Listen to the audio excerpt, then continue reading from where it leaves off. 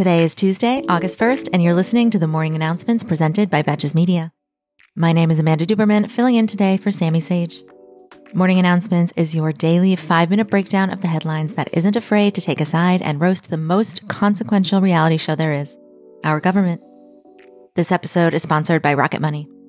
Rocket Money is a personal finance app that finds and cancels your unwanted subscriptions, monitors your spending, and helps you lower your bills all in one place. Stop throwing your money away. Cancel unwanted subscriptions and manage your expenses the easy way by going to rocketmoney.com/morning. We'll start today with a quick update in the Trump indictment cinematic universe. Mar-a-Lago property manager Carlos de Oliveira appeared at a Miami courthouse on Monday morning for an expected arraignment. However, the Trump employee accused in an indictment last week of obstructing justice by deleting security footage did not ultimately offer a plea. That's because he didn't have a lawyer who was authorized to practice in Florida. De Oliveira was released on a $100,000 personal surety bond, and an arraignment has been scheduled for August 10th. As a reminder, De Oliveira has been charged with 4 crimes, which include making false statements, destroying or manipulating evidence of a crime, and conspiring to obstruct justice. Donald Trump is still expected to be indicted on charges related to January 6th any day now, so remember that even if you're having a bad day, it could take a turn for the better at any moment. How are anti-abortion groups rewarding Florida Governor Ron DeSantis for implementing an extreme 6-week abortion ban? By pledging to withhold their support unless he vows to force one on the rest of the country. Ron DeSantis, who regrettably is running for president, recently appeared on Megyn Kelly's YouTube show, where he suggested that the best path to outlaw abortion in America is to pursue state-level policies that snuff the procedure out of existence. He didn't outright reject pursuing a national abortion ban as president, but he emphasized that he is running to be a, quote, pro-life president and wants to focus his campaign on, quote, things I know I can accomplish. He added that the anti-abortion rights movement has found success from the bottom up and at the state level.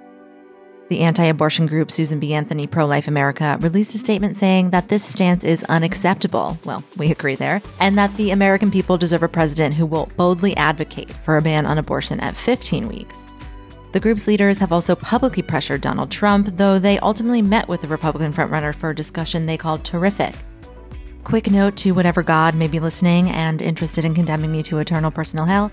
It's a terrific conversation between Donald Trump and forced birthers. That's my bad place. The company that Elon Musk owns, formerly known as Twitter, is threatening to sue an organization that tracks hate speech on the platform. The nonprofit organization, the Center for Countering Digital Hate, said it received a letter from the social media company's lawyers that alleged it made misleading claims. Specifically, Twitter disputes a report stating the platform allowed hate speech to basically run rampant among paid subscribers to Twitter's Blue feature, aka paid verification. According to the report, 99% of hate speech was allowed to go through for these users. The implication here is that these users could essentially pay $8 a month to spew hate speech with a blue check next to their names. Twitter lawyers say that the organization published the report with the intention to, quote, harm Twitter's business by driving advertisers away from the platform with incendiary claims.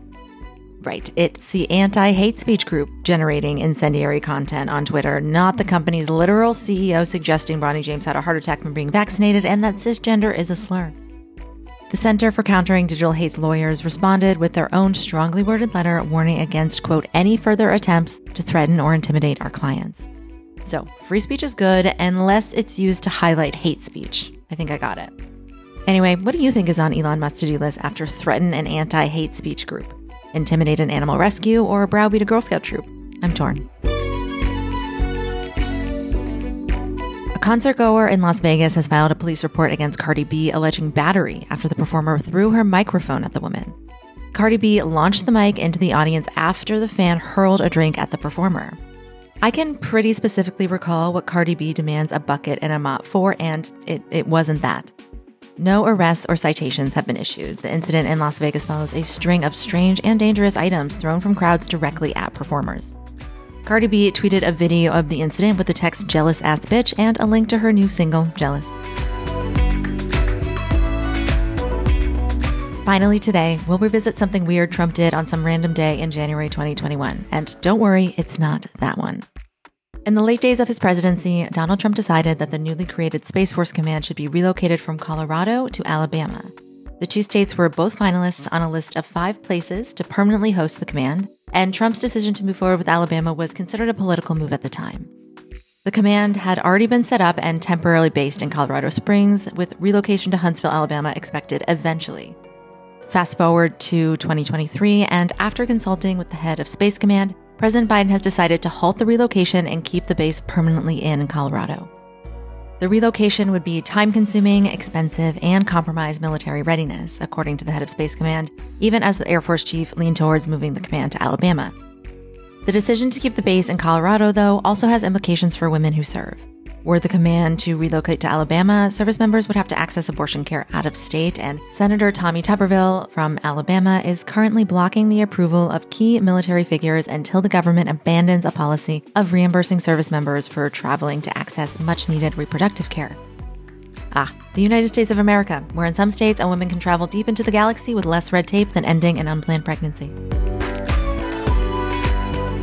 Thank you for listening to the morning announcements brought to you by Betches Media. Until tomorrow, I'm Amanda Duberman, and now you know what the fuck is going on.